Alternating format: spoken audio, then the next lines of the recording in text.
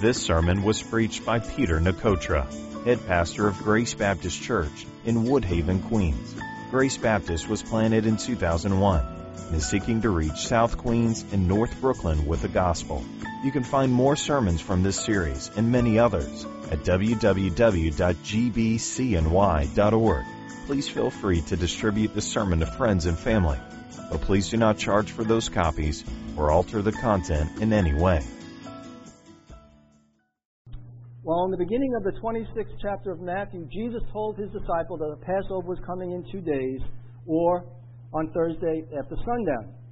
And on that night, he said he would be betrayed, he would be arrested, he would be crucified the next day. And although it was the Jewish leaders' intention to kill him, they didn't want to kill him during the Passover. Because Jerusalem at that point was teeming with Jews from all over the empire who were there to celebrate the Passover feast. And they feared that the people would riot if they put Jesus to death at that point, because the people took Jesus as to be a prophet. So they were going to wait till after the feast, which meant to wait at least 10 days. And then they would arrest him quietly and probably take him into some back alley and stone him. But it was God's will and God's intention that Jesus be hung on a cross, and that it would be on the Passover, and it would be for all people to see. Because Jesus is the fulfillment of the Passover. He is the ultimate meaning of the Passover. You see, the Passover feast was a remembrance of when and how God delivered the Jewish people who were in slavery in Egypt and delivered them out of that. And how the judgment of God came upon the land of Egypt with the death of the firstborn in every house coming upon them. And how the Jewish people were spared of that, or the angel of death passed over them, or the judgment of God passed by them, by the killing of a spotless lamb and putting the blood of that lamb on the 3 doorposts outside of their home. And when the angel of death came to destroy the firstborn in the home, the angel would pass over that house that had the blood around the doorpost. So a lamb was slaughtered in essence to protect those inside the house. A lamb, or the lamb in that case, died instead of the firstborn, and thus what you have is a substitute. And the Jews were committed and commanded to keep the Passover feast throughout all their generations, so that they would never forget. They would never forget God's great deliverance of them. And so they had this very structured and symbolic Passover meal, which included 4 cups of wine, each blessed, and each would be drunk at a specific time, hand washings, the roasted lamb, bitter herbs, unleavened bread, apple and nut paste, breaking and dipping of the bread, ritual questions asked about the Passover, the singing of 6 psalms called the Hallel, which happened towards the end of the Passover. Right? And we read that Jesus wanted more than anything else to keep this Passover with his apostles, and for a few reasons. One, because he wanted them to come to understand, which they would, that the Passover, like every other feast, like every other ordinance, like every other holy day on the Jewish calendar, found its fulfillment in Christ. Paul says in 1 Corinthians 5:7 that Christ is our Passover, and he was sacrificed for us. So he wanted them to learn that the lamb's life and the lamb's blood, which delivered Israel from earthly slavery, so to speak, and the Lord's temporal judgment, was foreshadowing the life and the blood of the Lamb of God, who would deliver men from slavery of sin and to sin and from an eternal judgment. He wanted them to grasp that the once-for-all time sacrifice for sin was in Christ. And that whereas the Passover literally created a nation, Jesus' work on the cross created the people of God. Secondly, he wanted to institute a new memorial, right, for a new covenant, a better covenant, we're told. A memorial that would remember how he, Jesus, set the captives, us, free by his substitutionary atonement, which we know as the Lord's table, which we will celebrate today. And I would like to consider this new covenant and this new memorial in verses 26 to 30 using a pretty simple 3-point outline. And if you have a bulletin, it'll be on the back of that bulletin. And there we had a covenant of death, a covenant of forgiveness, and a covenant of hope. So let's look first at a covenant of death in verse 26. And as they were eating, Jesus took bread, blessed and broke it, and gave it to the disciples and said, "Take, eat, this is my body." Well, the text says, as they were eating, so more than likely, They were eating the lamb at that point. And Jesus takes a loaf of unleavened bread and blesses it and breaks it. And then more than likely he dips it piece by piece and breaks it and hands it out and passes it around to the 11 apostles. At this point, Judas is gone. He's gone already to betray Jesus to the chief priest and to the Sanhedrin. All right. Now, as the Passover bread was lifted up in a Passover ceremony, the host of the Passover would say these words. He would say, "This is the bread of affliction, which our fathers ate in the land of Egypt. Let everyone who hungers eat. Let everyone who is needy come and eat the Passover meal." And that was a common saying that the host of the Passover would do and would speak.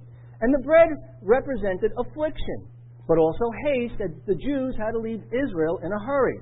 And they were told not to use leaven in the bread because leaven would take too long to cook or to rise up. And they were literally going to be thrust out of Egypt, as we know. But now Jesus doesn't explain any of this as he lifts up the bread. Instead, he reinterprets it to represent himself. So instead of Israel's afflictions and their haste, it now represents his body. So the focus is no longer now on Israel's sufferings, but now it will be on Jesus' sufferings. So he blesses the bread. Then he breaks the bread. And then he says something that was absolutely unexpected and out of the blue for his apostles. He says, "This is my body. This is my body." And these words are found nowhere in any Passover ritual. Never done before. They had nothing to do with the Passovers that the apostles would have been going to since they were little boys. They had never heard this before. But Jesus said, "Eat this bread because this bread is my body."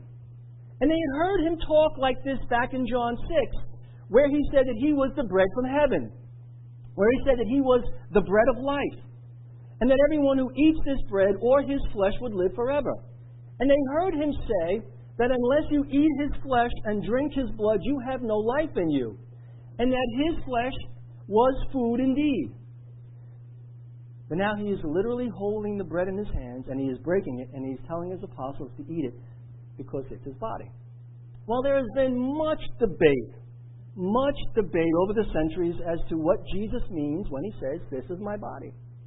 This is my body. This is my blood." And there are four views as to what he means. Four views out there. The first one is the Roman Catholic view, which is called transubstantiation, which says that the bread and the wine cease to be bread and wine, and they actually, literally change into the body and blood of Jesus. And they derive this from a tremendous misunderstanding of John chapter 6. They take all those bread of life passages very literally and not figuratively, and thus they say Jesus is literally giving them something that looks like bread, something that tastes like bread, but is actually flesh.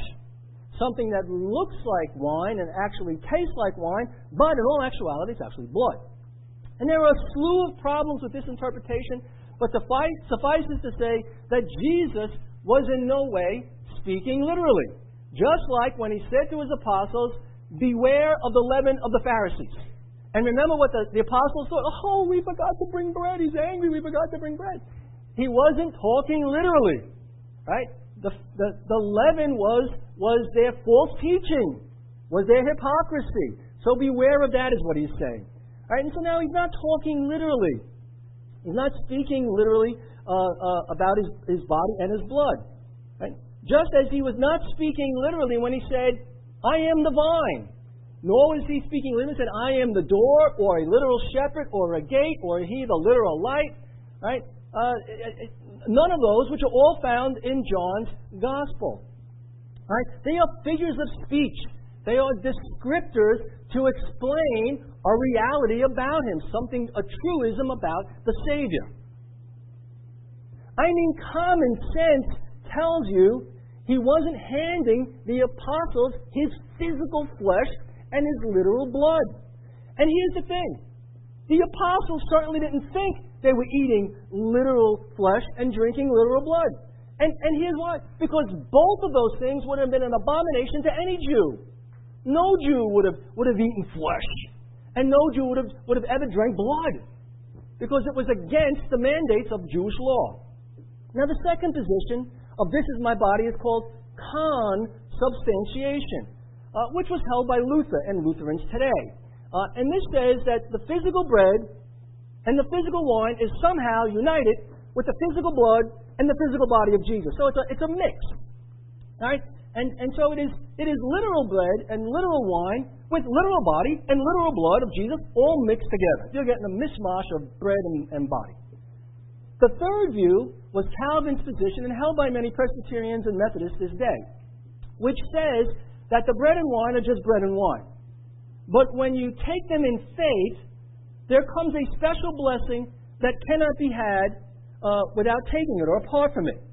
The fourth view was Zwingli's view or position, which is held by Baptists and others this day, which says that the bread and wine are mementos or symbols to remind the saints of Christ's atoning work for them, which is why Jesus said in Luke 22:19, "Do this in remembrance of me."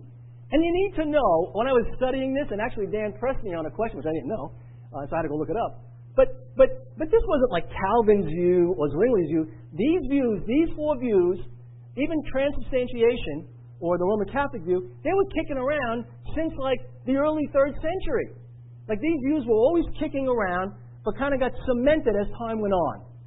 Right? So there's always been these varying views.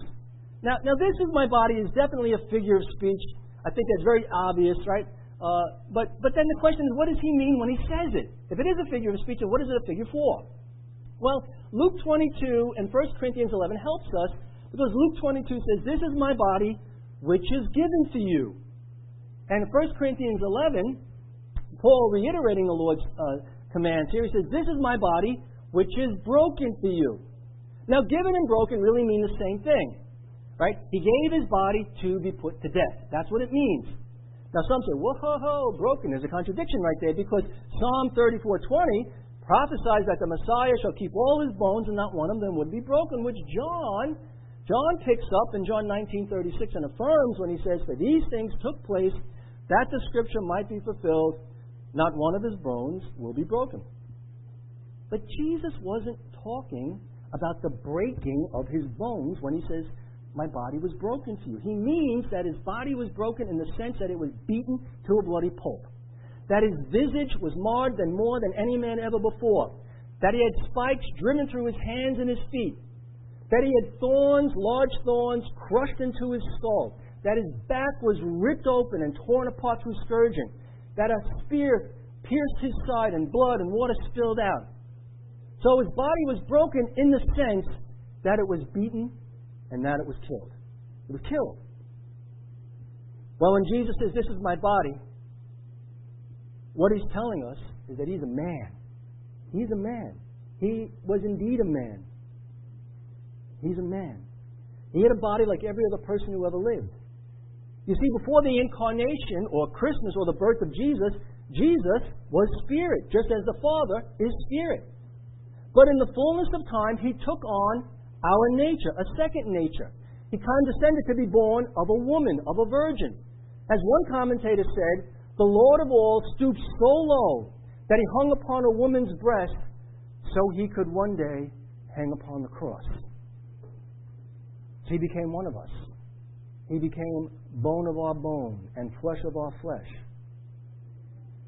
And this was the only way that he could save men from their sins, by becoming one of us, by fulfilling the law of God which men cannot fulfill and which condemns men, doing so as a man. And then to offer up his spotless, sinless life as a sin offering to his Father for his people.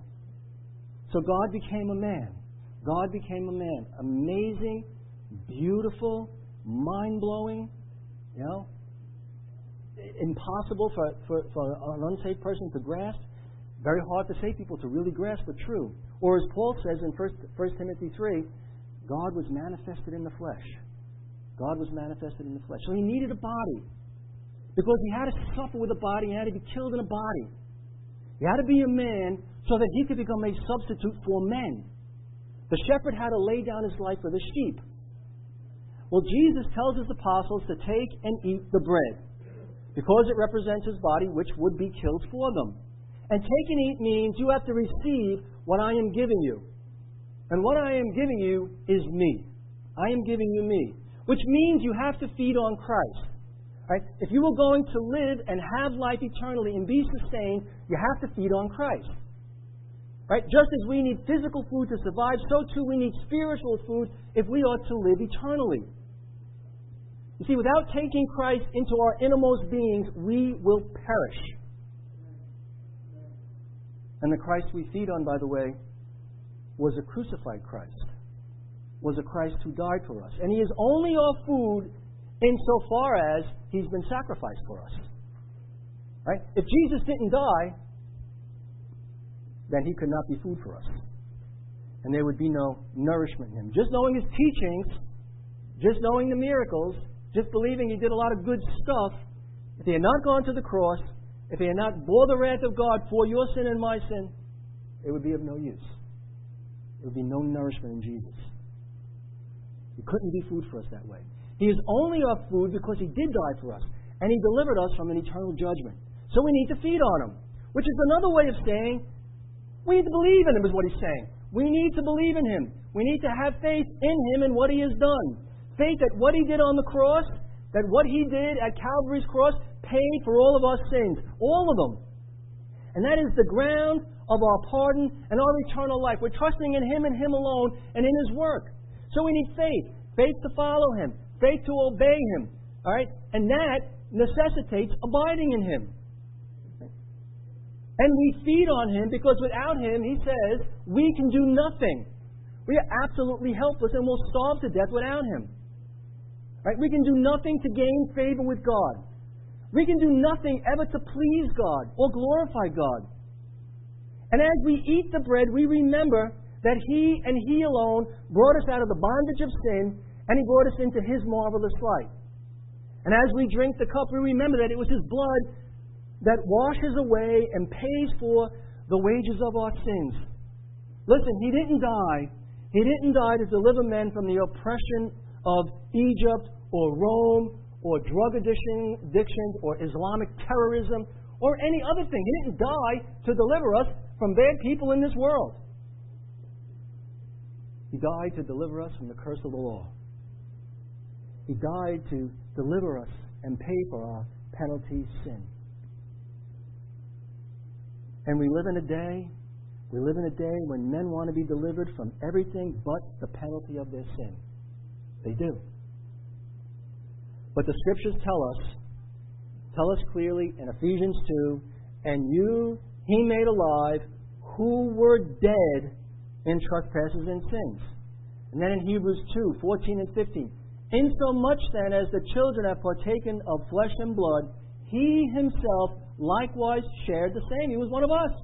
That through death He might destroy him who had the power of death, that is the devil, and release those who through fear of death were all their time subject to bondage. He came to free us. He came to free us from the bondage of sin. And so we see, firstly, a covenant of death, and now a covenant of forgiveness. Look at verses 27 and 28. Then He took the cup and gave thanks and gave it to them, saying, drink from it, all of you, for this is my blood of the new covenant, which is shed for many for the remission of sin. When Jesus took the cup, it was one of the 4 cups of wine which they drank during the Passover meal. Each cup represented an aspect of Exodus 6, verses 6 and 7. And the first cup there was the cup of salvation. The second cup was the cup of deliverance. The third cup was known as the cup of blessing. The fourth cup was the cup of praise. And you need to know, like I thought to myself, I know a lot of wine going on there. You know? And I thought to myself, they're drinking a lot of wine. But they diluted the wine with a lot of water. So it was very watered down wine, just if you were wondering. Well, no one is really sure which cup Jesus used as the symbol for His blood. But most commentators believe it would have been the third, the cup of blessing. And that's because in Luke 22:20, it says that Jesus took the cup after the meal. All right, so, well, like the bread then, He gives thanks to the Lord for the cup, and then he had them pass it around, and each of them would drink from it. And the reason He wanted them to drink from it is because it represented His blood, the blood of the new covenant. And this is a new covenant as opposed to the old covenant. Now, a covenant is just an agreement. It's a pact. And every Jew knew what the covenant was. It was a pact between God and Israel made through Moses. Every Jew knew that. And this covenant, and in this covenant, God said that He would keep and protect and prosper and bless the people of Israel. But they had to do something. They had to obey Him. They had to follow His commands. They had to be loyal and true to Him. Right? They had to be faithful to Him and not go after the gods of the other nations. They had to not do those things. In other words, this covenant said, do and live. But if you disobey, you will die or be exiled from the land of God that He was giving them.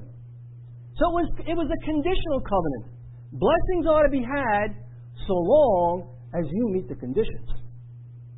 And what ratified this old covenant was blood. It was blood. And we see this. Turn to Exodus chapter 24. Let's see this covenant being ratified. Verses 3 to 8. All right? Moses has the people together. We're going to see what he says. We're going to hear the response. And we'll see what happens after that. In Exodus 24, verse 3, we read, So Moses came and told the people all the words of the Lord and all the judgments. And all the people answered with one voice and said, All the words which the Lord has said, we will do. And Moses wrote all the words of the Lord, and they rose early in the morning, and they built an altar at the foot of the mountain, and 12 pillars according to the 12 tribes of Israel. And he sent young men of the children of Israel, who offered burnt offerings and sacrificed peace offerings of oxen to the Lord. And Moses took half the blood and put it in basins, and half the blood he sprinkled on the altar. Then he took the book of the covenant and read in the hearing of the people. And they said, here it is again, all that the Lord has said we will do, and be obedient. We'll follow it. And Moses took the blood, that's the other half of the blood, and sprinkled it on the people and said, This is the blood of the covenant which the Lord has made with you according to all these words. So Moses tells them the law. He tells them God's word, and they say, We'll do it. We will obey. We will follow what God has said. And then Moses seals or ratifies this covenant by sprinkling half the blood of the ox on the altar, that's God's part, and the other half on the people. Meaning this is a pact between God and you, and it is sealed in blood. It is sealed in blood. You know, when you were a kid, your blood brothers, don't do that today, you know what people have. Right? But it was sealing it in blood. Now you know and I know the Israelites, they failed miserably in this covenant, which brought about all kinds of punishments, and eventually destruction and exile by Assyria and then Babylon. Which is why we read in Jeremiah 22, 8 and 9, right? And many nations will pass by this city, and everyone will say to his neighbor, Why has the Lord done so to this great city? In other words, why is He devastated it? Why are they all exiled now up to Babylon? Right? Then they will answer, Because they have forsaken the covenant of the Lord their God, and worshipped other gods and served them.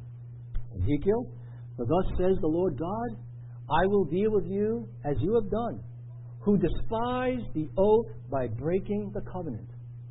Hebrews picks it up, Hebrews 8:9. Right? God said that because Israel did not continue in His covenant, He disregarded them.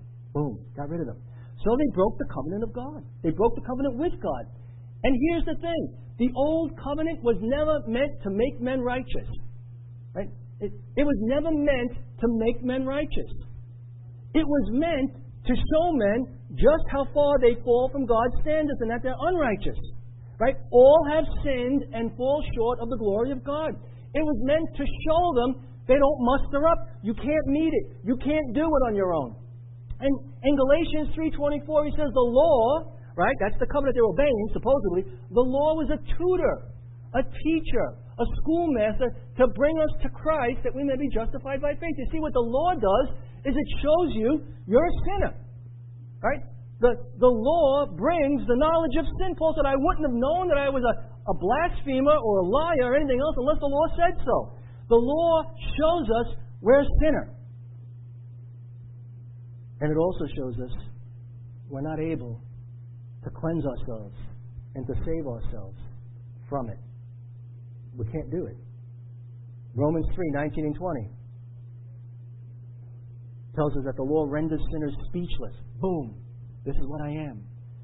That we can't justify ourselves. Romans 7:7 tells us the law helps us to see our guilt before God. So the Old Covenant, the law is good. In fact, it is the perfect standard which men are required to meet. Right? God's law is a reflection of God's person. And since He is holy, His law is holy. But we can't meet the law. We can't obey the law. We can't fulfill the law. Right? And so the law is good. And men are required to meet the law and obey the law, but they never will. None of us will. And here it is, that ought to drive us to Christ. The fact that I can't do it. I can't fulfill it. I can't be holy as He is holy. Nor can you. Nor can any man born of woman bar one. All right? We can't do it. And so it ought to drive us to the one who did do it. And that is Jesus. That is Jesus. You see, God had always intended to make a new covenant. The old covenant was just so that it would set up the new covenant. It was always intended to be a new covenant, a better covenant. Not only with the Jews, but with all men. You see, God, He loves all kinds of people. Right? And so it's opened up to the world. And as was read today by Michael, it was already prophesied this new covenant was coming. Jeremiah 31, behold, the days are coming, says the Lord, when I will make a new covenant with the house of Israel and with the house of Judah. Something new. Not what you know now, but something new. Not according to the covenant I made with your fathers in the day that I took them by the hand to lead them out of Egypt. Not, I'll do this and you do that, and if you don't do that, I'm going to do this instead. Right? Not that anymore. Right? My covenant which they broke, though I was a husband to them, right? In other words, I was married to them, right, says the Lord. But this is the covenant that I will make with the house of Israel after those days, says the Lord. I will put my law in their minds. I'm going to put it in them. And I'll write it on their hearts. And I will be their God, and they shall be my people. No more shall every man teach his neighbor, and every man his brother, saying, know the Lord, for they shall know me, from the least of them to the greatest of them. God saves all kinds of people, right? I will forgive their iniquity, and their sin I will remember no more. Right? So this new covenant included God putting His law in men's hearts and minds, and that men would know Him personally, and that He would forgive them of their sins. And notice in all of that, what He says, I will do this, I will do that, I will give this. 4 times He says He will do something, but not once does He say, but you got to do this. And you got to do that. That's because in the new covenant, God does everything. God does everything. In Ezekiel 11, 19 and 20, picks this up. He says, I will give them one heart. I will put a new spirit within them, and take the stony heart out of their flesh, and give them a heart of flesh. Why? That they may walk in my statutes and keep my judgments and do them. And they shall be my people, and I will be their God. Listen, they could never live for me when they were just had the old covenant, when they didn't trust in what it was pointing to. But now they will, because I'll put my spirit in them. And I'll take what is a rock-hard, stone-cold, dead heart, and I'll make it alive. I'll make it alive. And I'm going to do it through my Son. So in the new covenant, God does everything. The old covenant was two-sided, but the new covenant is one-sided. And it's one-sided because it is fulfilled for us in Christ. Listen, the mandate for obedience has not changed. The wages of sin has not changed. None of that has changed. They've just been met perfectly by the one representing us, Jesus Christ. In fact, in Isaiah 42:6, God says that His servant, the Messiah, would actually be, He Himself would actually be our covenant. He says this, I will keep you, talking about Jesus, and give you, Jesus, as a covenant to the people. You are the covenant, is what He's saying. You are the covenant. So the new covenant is unconditional. We don't have to do anything, and here's why. Because we can't do anything. We can't do anything. And Christ has done everything, because only He could do everything, which is why He had to be the God-man. It is a better covenant because it actually accomplishes something. And that's because the blood of Christ literally cleanses us from all sin. But the blood of bulls and goats and all those other kind of animals could never take away even one sin. Now understand, God set up the sacrificial system in Israel to show them that there needed to be a payment or an atonement for sin. It's showing them that. They understood that. Right? That there had to be a sacrifice and also somebody, a mediator, offering that sacrifice, a priest. And by the way, as an aside, I'll just throw this in now, the reason why there are no more priests and the whole idea of a priest today is unbiblical, because we don't need somebody standing between us and Christ anymore, or us and God. Christ is our once and forever high priest. So it does away with the whole priestly system. The whole sacrificial system is done. It is completed. It is finished. It is fulfilled in Christ. So we don't need a priest to stand before us and go in between us and God. Christ is our priest. And He offers us free access through Him.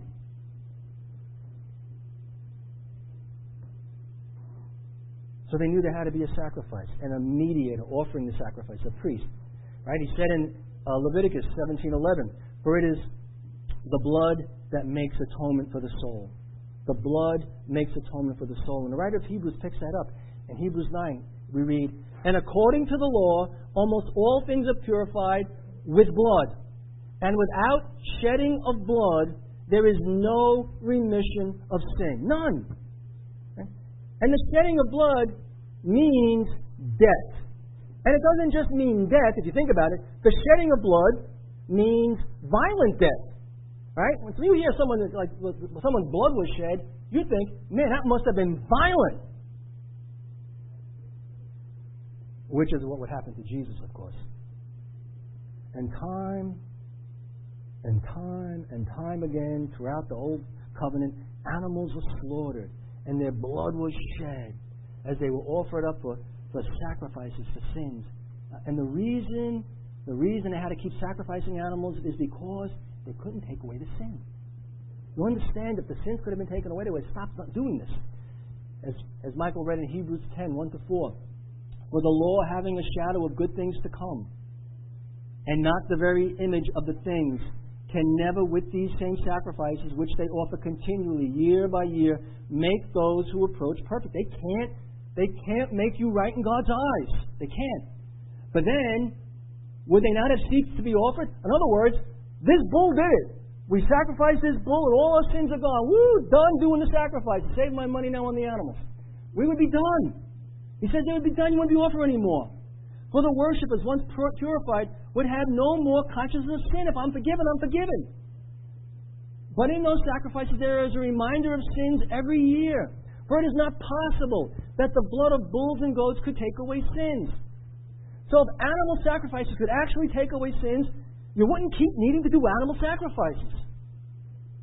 Therefore, they were temporary. They were a temporary covering, if you will, and they were looking forward, pointing forward to the once-for-all-time sacrifice. They were looking forward to the shedding of Jesus' blood, which would actually bring forgiveness of sins forever, and thus would institute a new covenant.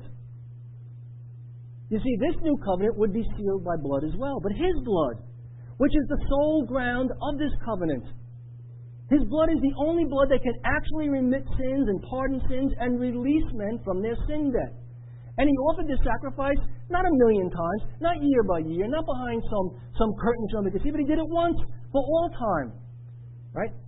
Hebrews 7 says that Jesus does not need daily, as those other high priests, to offer up sacrifices, first for His own sins and then for the people's, for He died once for all when He offered up Himself.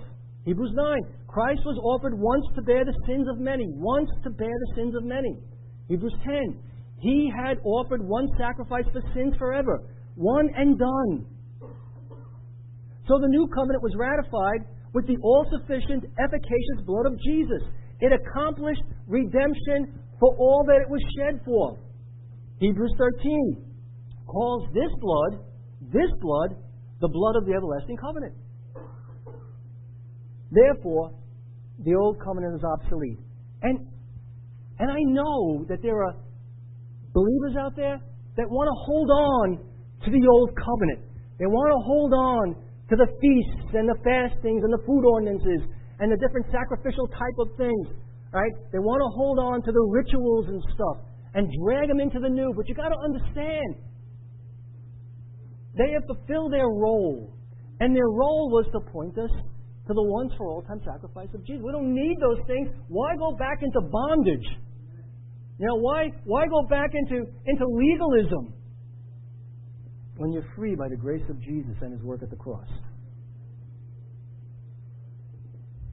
We're no longer under the law, we're told. Right?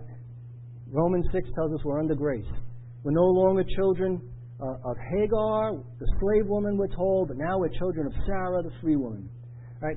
But this new covenant, as glorious as it is, and it is unbelievably glorious, it came at a cost, a heavy cost. It came at the shedding of Jesus' blood. But it accomplished the remission of the sins of many. Therefore, let us not forget what His blood bought us. That it brought us the forgiveness of our sins. And not just some of our sins, not just the worst of our sins, not just the things we don't even want to think about that we've done, but all of our sins. From the vilest act you've ever committed to those little quiet thoughts of pride and lust and arrogance and those little things that creep around our hearts. Right? He paid it all. Right? Every sinful thought and act and deed and word, He paid it all. As the hymn writer said, Jesus paid it all. All to Him I owe. Sin had left a crimson stain, but Jesus washed it white as snow. And listen, the Scriptures tell us He died for all the sins, right? For all the sins, or the remission of the sins of many. Of many. And many means not all, because if Jesus died for all the sins of all people, then all people are forgiven of all their sins. Because Jesus didn't shed His blood to make salvation possible. Right? He didn't do it to make it possible, but to literally save the people that the Father has given Him. His sacrifice accomplished something. It didn't just make it like willy-nilly. Anybody could apply this thing, and if you don't, well, it's just laying out there. Right? It actually does something. And if He came to save the world all-inclusive, why in the world was He not praying for all the world all-inclusive in John 17 in His high priestly prayer? But He was praying for those that the Father, His disciples, and those who would believe through the disciples. So Jesus gave His life's blood a ransom for many, as Matthew 20:28 says. Now listen, I don't know, we sang it, or I think Derek said it, or Dylan said it, or someone said it, but there's no greater cleansing agent in all the world than the blood of Jesus. There is no greater cleansing agent, right? Good works can't wash away sins. Though a majority of humanity is actually trying to do that. And before I was saved, I was in that majority. Right? Good works cannot wash away sins. I remember this past week we were sharing the gospel, and by the way, tomorrow night, 5:30, commercial time here, 5:30 across from McDonald's. You say, well, I can't come, I've never done this before. Yes, you can. Come on out with us. Come on out, hand out tracts, talk to people, get called names with the rest of us. All right? But come out and share the gospel with us. So we meet this guy. I think it was Dan, myself, and my wife at this point. And he's listening. He's actually filming Dan. And I'm like, why is this guy filming Dan? A little leery there. Like, what's going on? Is this going to be on the news or something? And so I go over there and talk to him. And he says, I said, are you a believer? He goes, like this. I was like, you know what? It's like being pregnant. You are, you aren't. You know, this is I don't know about that. He goes, well, I don't know. My wife, we go to this church, and, they talk about they want money, 10%. He's at the 10% thing, the tithing thing was killing him. And so he said, I don't know. He said, he's cursing as he's saying all this stuff. Oh, boy. And so he basically says, I try to do the right thing. Try to be a good person. I try to treat people the right way. If I see a nice looking girl, I don't do anything. I love my wife. But, something comes along, that's how I am. That's all guys are. And I'm listening to him saying, he's got the good guy mentality. He's got the, I'm okay. You know what I mean? My good will outweigh my bad. The problem with that idea and that thinking, which is the bulk of humanity, is God is not 51-49. God is not 70-30. God is not even 99-1, to tell you the truth. God is 100% nada. My Spanish friends. All right? God is all or nothing. Be holy. Right? No sin is entering into heaven. And we got to get away from this idea that there's even a shred or an ounce or an inkling of goodness in us. Because God says there's nothing good in us. And you need to come to that point. And when you come to that point, you're at a good place. Because now you're ready. Now you're prepared. Because now you got nothing. And now you got to cling to Him and trust Him for everything, right? All right. Thirdly, a covenant of hope, verses 29 to 30. But I say to you, I will not drink of this fruit of the vine from now until that day when I drink it new with you in my Father's kingdom. And when they had sung a hymn, they went out to the Mount of Olives. All right? Jesus says He's going to die. He's going to shed His blood for the remission of sins. And this will institute a new covenant, as He does now. One where man will meet God's criteria by Christ and be counted righteous in Him. But He still has to go to the cross. He hasn't done that yet. And He has to leave His apostles. And things aren't going to be like they've been before for them. And so He knows it's going to be hard. He knows they're going to be topsy-turvy and their lives are going to absolutely go in drastic different directions. And so to encourage them, He says, I'm going to see you again. But the next time I see you, I will drink wine with you in my Father's kingdom. Or as He says in Luke 22:18, not until the kingdom of God comes. So He tells them that He's going to suffer and He's going to be crucified. And He tells them that He is the true Passover lamb, and that He must be sacrificed, and His blood must be shed to cleanse sinners. And because He knows how weak they are, and He knows how frail their faith is, and He knows that they are soon going to be shaken to the core, even that night, and the next couple of days, He knows that it's going to be like there's going to be a baseball bat is going to hit the beehive, and they're going to fly everywhere. He knows that. He says this: I'm going to leave you. I'm not going to be here in the flesh anymore, but I'm going to come again. And when you see me again, and you will see me again, it's not just when, but you will, and when you do, it'll be infinitely better than what you know now. And He's talking about the glory to come. He just told them days before that He would return again with great power and great glory, and that He would sit on His throne of glory, and that He would gather His elect to Himself, and He would condemn all unbelievers. Right? So I'm going. But when I come back, my kingdom will not be like the way you have known it here. It's going to be different, guys. We will drink of the fruit of the vine in my consummated kingdom. Now, I don't think Jesus is speaking literally here, though some do. I don't think He's speaking literally that He and His apostles will sit around the table in the future kingdom and sip vino together. I don't think so, although some do. I think He's speaking figuratively here, as wine or the fruit of the vine is often a metaphor in the Scriptures for joy or for delight. Example, Isaiah 25:6. And in this mountain the Lord of hosts will make for all people a feast of choice pieces, a feast of wines on the lees, of fat things full of marrow, of well-refined wines on the lees. In Psalm 104:15 we're told that God makes wine, and that wine makes glad the heart of man. Isaiah 55:1, speaking of the time to come. Ho, everyone who thirsts, come to the waters, and you who have no money, come buy and eat. Yes, come buy wine and milk without money and without price. You see, so at times He's talking about this glorious joy and delight being in the presence of the Lord Jesus Christ, which is coming. So at times wine represents joy and delight that makes the heart glad. And I think that's how He's using it in Matthew 26. It's another way of saying we will feast again. And we will feast again at the marriage supper of the Lamb. Again, I don't think it's some physical table we're going to be sitting around at this big wedding table. I think it's a metaphor for this unbelievable glory and joy in the presence of the glorious one. That's what I think He's saying. Revelation 19:9. Blessed are those who are called to the marriage supper of the Lamb. You bet they're blessed. Because there's nothing better. And it is at this time, as we read in Matthew 13:43, that the righteous will shine forth as the sun in the kingdom of their Father. It's going to get glorious. And it is at this time that Revelation 7:17 says, the Lamb who is in the midst of the throne will shepherd them and lead them to living fountains of water. Again, I think it's all metaphorical. So things are going to get better than they could have ever imagined. Because Jesus will bring them to Himself. Where there is no devil, there are no demons, there is no sin in the world, there is no sin in us, no indwelling sin. There's no more sorrow. There's going to be no more death. Right? And there's no more death. And where the people of Jesus will know Him like they have never known Him before. You and I, we have If we're saved and born again, we know Him. We know Him.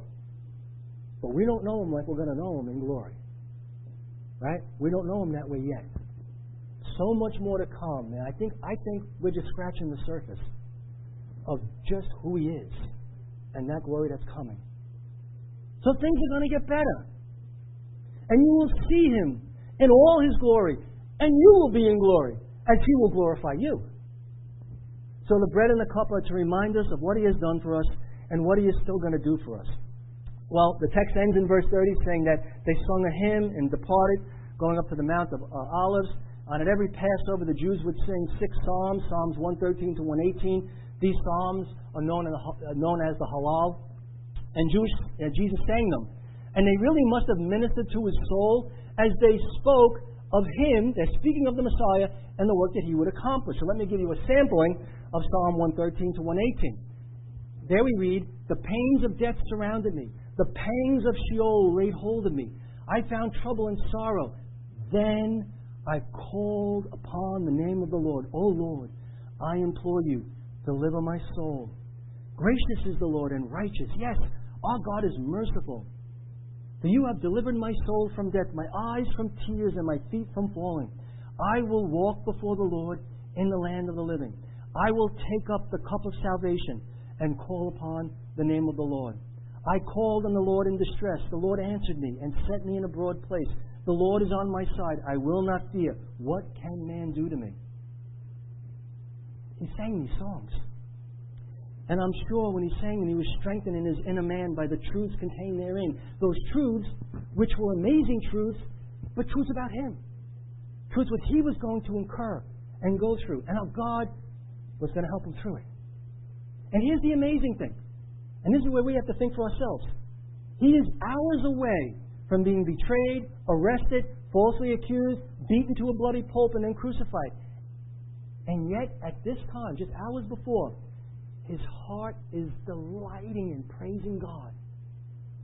Listen, people on death row aren't singing praises to God when they're eating their last meal. I'm just guessing that. They're not. But Jesus, right, He was. And He is on death row, so to speak, and He is eating His last meal. And He's praising God. And what this teaches us is that no matter how difficult life is, no matter what curveballs are thrown our way, we should be able to sing praises to God in our own souls. Right? We should have joy in our hearts even amidst the great trials and tribulations and troubles that are coming our way. Right? We should be able to sing praises to God. Because no matter what happens in the here and now, everything that happens in the here and now is under His control, 100% of it. And it is ordained by Him for us. Nothing is haphazard in this life. And whatever this momentary light affliction may be, and we all have them, and we will continue to have them, it is working for us a far more exceeding and eternal weight of glory. Amen? And that's why there are so many suffering passages in the Scriptures. Because we need to know we're going to suffer for His sake. And just being in these bodies, we're going to suffer. Well, let me close by leaving you with a couple of things to consider. And the first is just how much Jesus loves you, His people. He's hours away from shedding His blood. He knows the agony. He knows the agony that awaits Him. He knows it. Yet He calmly and willingly embraces it. Why? Because His love for His sheep is more intense than His agony of the cross. Let me say that again. Because His love for His sheep, and make it personal now, you, is more intense than His agony of the cross. And He knows the agony, so much so, in just an hour or two, He's going to be sweating, as it were, great drops of blood while He weeps and cries out in prayer for the Father in His humanity to take away, if it was His will, let the cup pass from Him, because He knows the wrath of God coming upon Him. But His love for His sheep is even greater.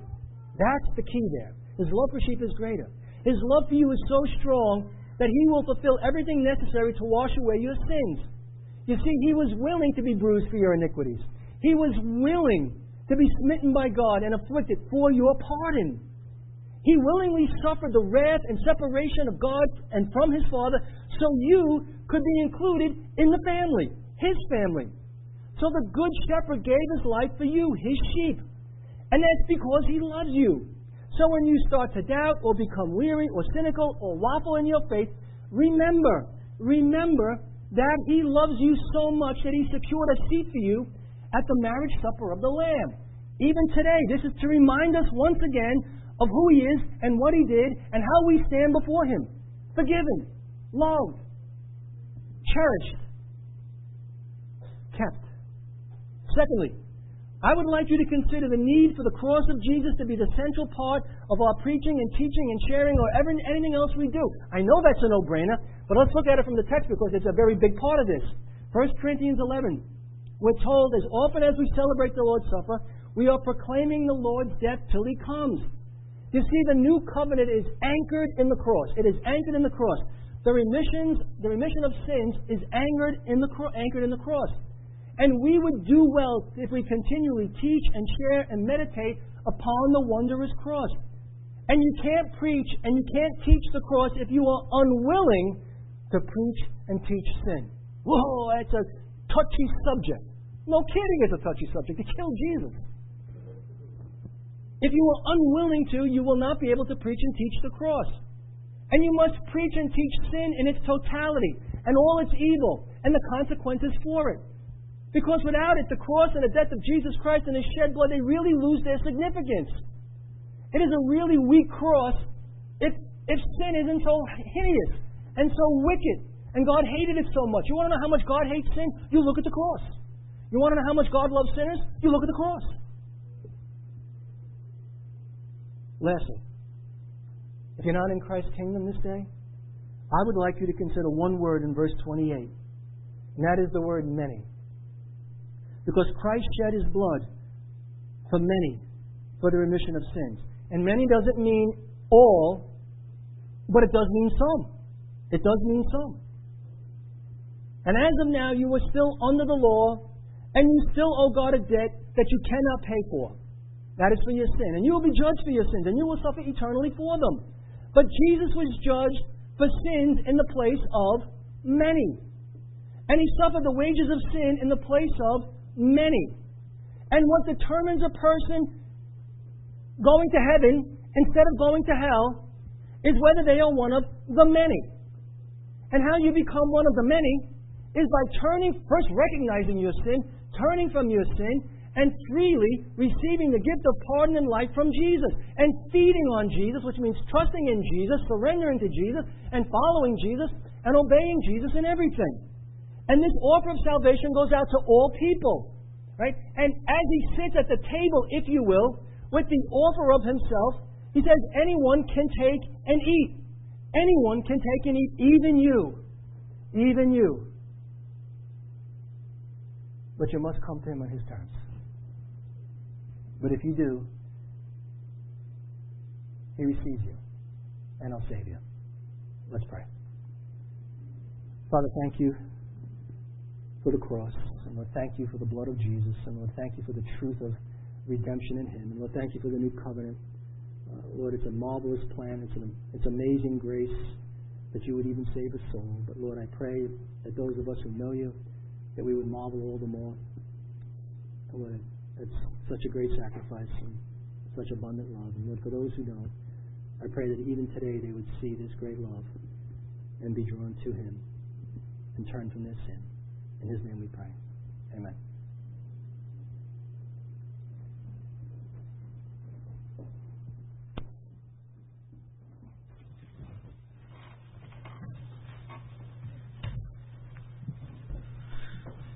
Well, now we're going to celebrate the Lord's table. So, Noel, will you help with that? Thank you for listening to the sermon from Doctrines of Grace Church Planners. If you would like to learn more about Doctrines of Grace Church Planners or support our church planning efforts in the New York City area, please visit www.dg-cp.org.